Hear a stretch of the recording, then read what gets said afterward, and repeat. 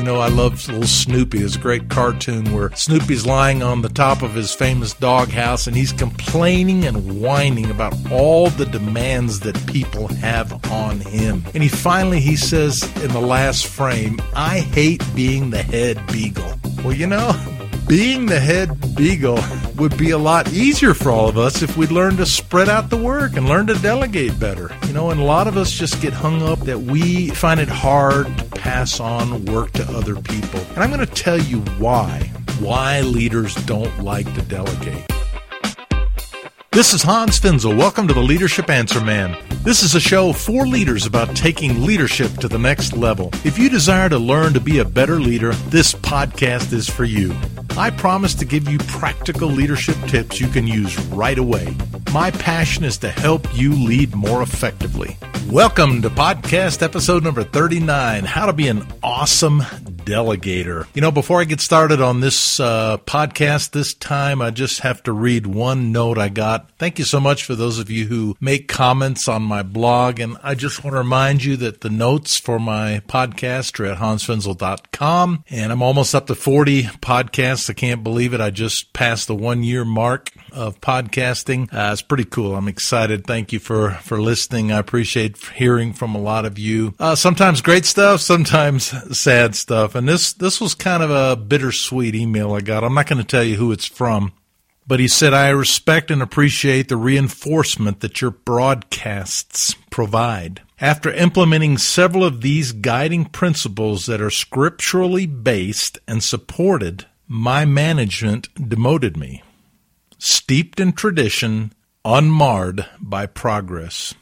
Keep up the good work." He said, no sarcasm intended. We should never apologize for good conduct. Neither is there any excuse for bad behavior. You know, I just thank you for sending me that note. And it encouraged me that I'm on the right track with what I'm sharing as I'm teaching on this podcast. But I know I hear from more people that work for bad bosses than work for good bosses, and that work in tough situations, that work in truly empowering situations. So, you know, thank you for sending me the notes. And whether you have frustrations or victories, would you please write me at hansfinzel.com, contact me and let me know that I'm helping you, how I can help you more. You know, only thing I want to do in this podcast is to serve you. And that brings us to our topic of delegation today, because I find that overmanaging is one of the great cardinal sins of poor leadership. I find that nothing frustrates those who work for you more than sloppy delegation with too many strings attached. I find that nothing frustrates you more with a boss that doesn't delegate cleanly to you and that has too many strings attached. And I've also learned that delegation should match a person's follow-through ability and their skill set. We don't treat everybody equal. So I'm just going to take into account that you have some responsibility. You have some people that work for you. You have some supervisory responsibilities. So here's the question. If I were to ask those people, how good of a supervisor is Sam, or how good of a supervisor is Susie? How well does she delegate from in a continuum from 1 to 10? How good of a delegator is she? And I wonder what people would say. 10 being outstanding, 1 being lousy. Again, I want to focus on this topic in this podcast because it seems to create so much pain. And let me just give you some illustrations. This one happened to me and early on in my new responsibility when I was a leader over a large organization. And I was really excited about advertising, and I brought in our communications director. His name was, we'll call him Ted. And I said, "Ted, you know, we're going to do some advertising because I'm excited about what we're doing. And, you know, we're one of the best kept secrets on planet Earth. And I want you to go back and with your team and come up with some ideas for an actual ad that we're going to run in some national magazines that are in our industry." Well, he went back and he just took a lot of excitement. He said, "Oh man, I'd love to do that." And he was excited, you know, because I was a new boss and I was bringing in fresh vision, and the previous person wasn't that much of a visionary. He had other strengths, but for me, I'm all about communication and vision. So here's his first chance to impress his new boss. Well, about the same time that was happening, if you have any responsibility at all, you know how many vendors come and want to have an appointment with you and sell you stuff and sell you programs and you name it. Sally. And this brand consultant met with me, and I have to say I got pretty excited, and I asked him, I said, hey, we're thinking about running an ad, and would you have any specialty in national advertising campaigns and in magazine ads? And he said, sure, that's our specialty. And so I asked him to just give me some ideas kind of as a freebie to just sort of see if maybe we wanted to work with him. And you can kind of guess what came next.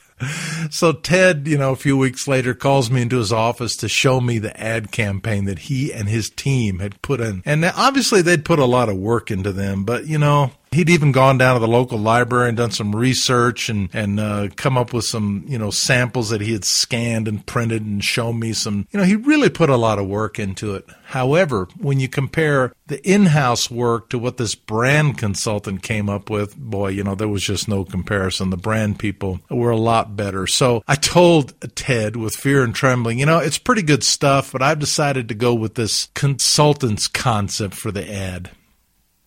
Can you just imagine how Ted felt? I could just see his spirit get crushed. Now, I'm the boss. I have every right to do whatever I want, but how many mistakes did I make in that little event? I didn't even bother telling him that he was competing with an outside consultant. He had no clue that I had met with this. So, I'm breaking all kinds of rules here because, Ted was responsible for the communication of the organization. I didn't bother telling him about the consultant. I didn't bring him into the decision. I just made the decision and informed him that we were going another way. And in one act, I had dismissed all of his energy and taken the wind out of his sails. And so, I did it. I confess it was a great example of what I call dirty delegation. So why do leaders fail to delegate? I love little Snoopy. There's a great cartoon where Snoopy's lying on the top of his famous doghouse and he's complaining and whining about all the demands that people have on him. And he says in the last frame, I hate being the head beagle. Well, being the head beagle would be a lot easier for all of us if we'd learn to spread out the work and learn to delegate better. And a lot of us just get hung up that we find it hard to pass on work to other people. And I'm going to tell you why leaders don't like to delegate. So, you want to be an awesome delegator?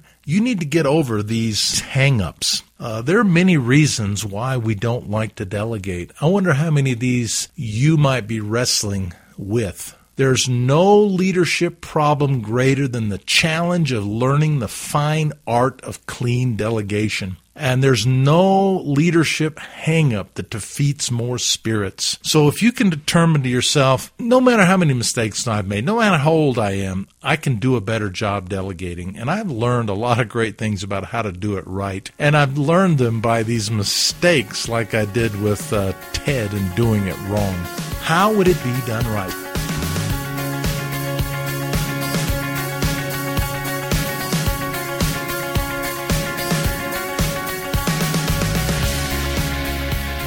Well, here's the reasons we don't like to delegate. Number one, fear of losing authority. It takes a great deal of faith to have the courage to turn work over to other people.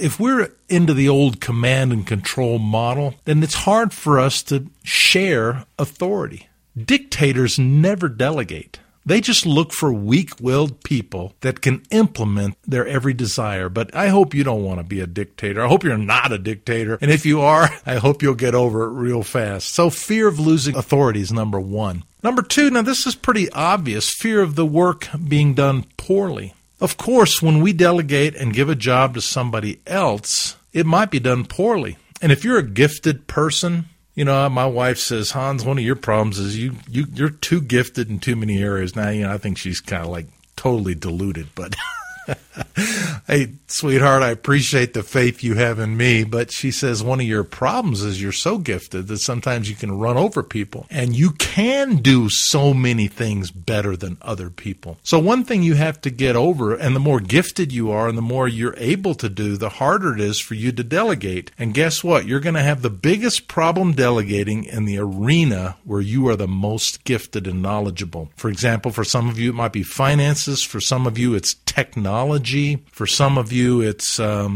speaking, communication, you name it. But that'll be the area you'll have the greatest struggle. Fear of work being done poorly. Oftentimes, it's just simply a hang of not taking the time to realize, you know what, it doesn't have to be done my way. It doesn't have to be done perfectly. And the only way I'm going to develop people is by letting go of that fear and really seeing how they do. And of course, ultimately our goal is to hire people that are stars around us who are, I'm going to get to that in a moment, but that are really, we're surrounded by people that individually do stuff better than we can do. That's a great team. All right, number 3, fear of the work being done better.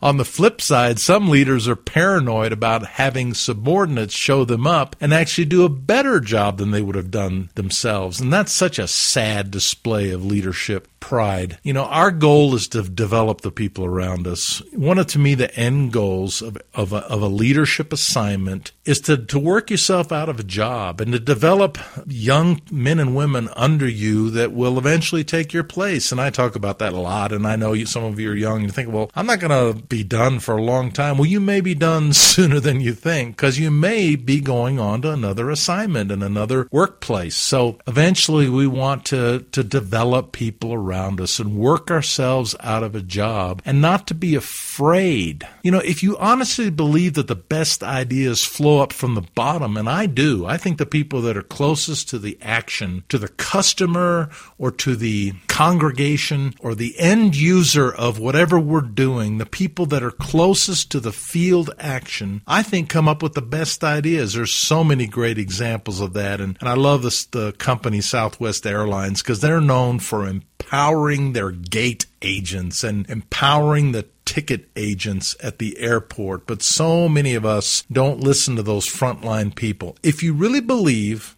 the best ideas bubble up from the bottom, then you have got to get over a fear of people doing a better job than you would do. That's a sad hang-up. Number four, unwillingness to take the necessary time. Delegation does take time. And we task-oriented people, we type A's, we love to just get the job done. And oftentimes my impatience precludes me waiting on the others doing the job, because I'm sitting here thinking to myself, okay, number one, I can do a job better, and I can do it quickly. I can do it faster by myself. I'm just going to get it. I'm going to work a few more hours. I'm going to rob my wife and kids of a few more of the hours I should be giving to them, because if I just stay after a little bit longer or go a little bit earlier, I can do it faster and better myself.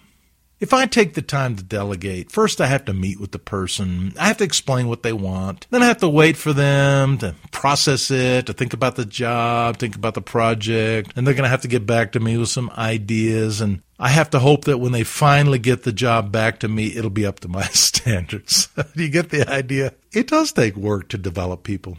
If you're in ministry, this is what I call discipleship. If you're just in secular work, or you work in an office, you work in a nonprofit, education, wherever you work, it takes time to develop people. But leadership is about developing people. And one reason we don't like to delegate is because it takes time.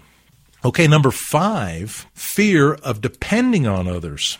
Do any of you have that hang up? You're so rabidly independent and such an island that you just don't want to depend on other people? It's a control freak. It's the issue that I talk about often. Blessed are the control freaks, for they shall inhabit the earth. And a control freak fears depending on others. It's sometimes people find it very hard to relinquish any responsibilities because they just don't want to depend on other people. This is a psychological problem. It's a problem in some of our own psyche. We feel that I can't wait for this task to be completed by others. that doesn't make for good leadership at all. And maybe if that's the kind of person you've been in the past and all of a sudden you got thrown into leadership, a shift has to take place. And I see this happen when people get into leadership for the first time. Before they were in leadership, everything was great and they worked for themselves and by themselves and they were independent and they were on island and they were responsible for their work and they did really, really amazingly good work. Well, the work was so good that they got promoted to being a supervisor, and all of a sudden now they're overseeing other people. And guess what? One of the most important parts of great supervision is learning how to delegate well. And so here, if you've struggled with this independence thing and this being an island and just wanting to be totally in control of the work that touches your hand and the product of your hands, you got to let that go. You've got to get over the fear of depending on other people, because that's leadership. Okay, number 6, lack of leadership training and positive delegation experience. And I say this all the time. One reason we don't lead well is we weren't led well. And one reason there are more bad bosses than good bosses is because we lead the way we were led. And so sometimes the lack of training in positive delegation experience, and as if we were in the receiving end, makes it hard for us to do it well. We've never been trained in the fine art of delegating, and I'm so glad you're listening to this podcast. No one's shown you how. No one's believed in you enough to delegate to you, and you just haven't learned to get over this rabid independence and work as a team. And if that's your experience, then, I would recommend to you, start with some small experiments at delegating tasks to others that you would normally handle yourself. Don't start by betting the whole farm on some big thing. Just start by giving some small pieces to other people and get over that fear of delegating and learn how to delegate properly according to these principles that I'm sharing with you. And I love what Teddy Roosevelt, president, long time ago in America, he said the best executive is the one who has sense enough to pick good men and women to do what he wants done, and self-restraint enough to keep from meddling with them while they do it.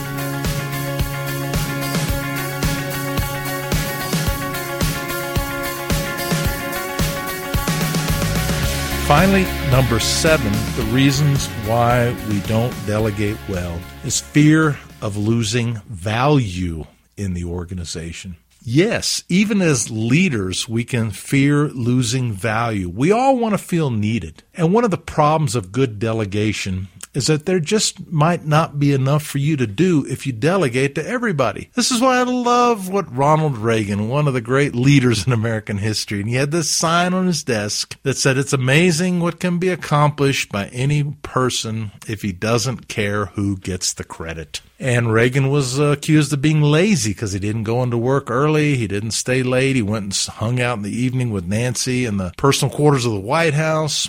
You see, he didn't worry about not having enough to do. He was not only the master communicator, he's known as being the master communicator. And I just heard a clip from him yesterday on the news related to James Brady was just honored, who recently died.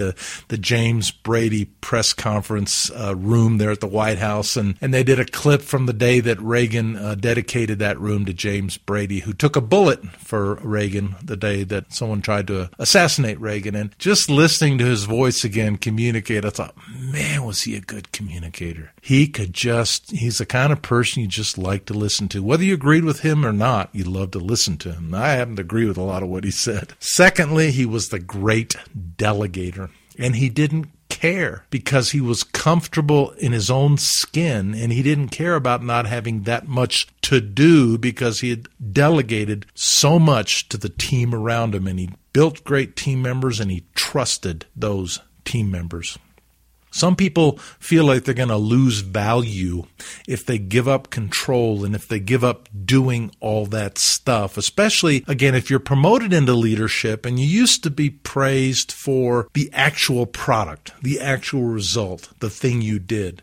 And now as a leader, you're no longer praised for the actual product or the thing you do. You're now working through people, through others, and so you have to get your value from that work of working through others. And some people say, if I didn't do it, I'm not needed. No, you need to shift to we did it together. As I told our troops so many times in the years that I was leader over our big ministry, and sometimes I felt like gosh, I'm not in the trenches anymore. I'm not smelling the gunpowder. I'm not feeling the bullets whizzing past my ear. And I miss those days when I was on the front line and I was in the trenches and I was doing the work.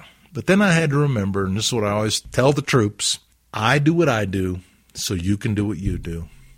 And I appreciate how many people told me, Hans, thank you for being willing to be at the home office, to be at the headquarters, to do that leadership work so that we have a great organization that's healthy and thriving, and you guys have delegated to us responsibilities, and we feel good that we can do what we do because you're doing what you do. The value of the leader is to coach and to lead, not to micromanage. Well, I've got so much great stuff on delegation that I think I'm going to close up this podcast right now. Please send me your feedback, your comments, your suggestions, your leadership problems. I'm working on a new podcast answering your thorny leadership questions, and I'm going to actually do a part 2 to this delegation podcast because the topic is so very important. So see you next time on the next podcast.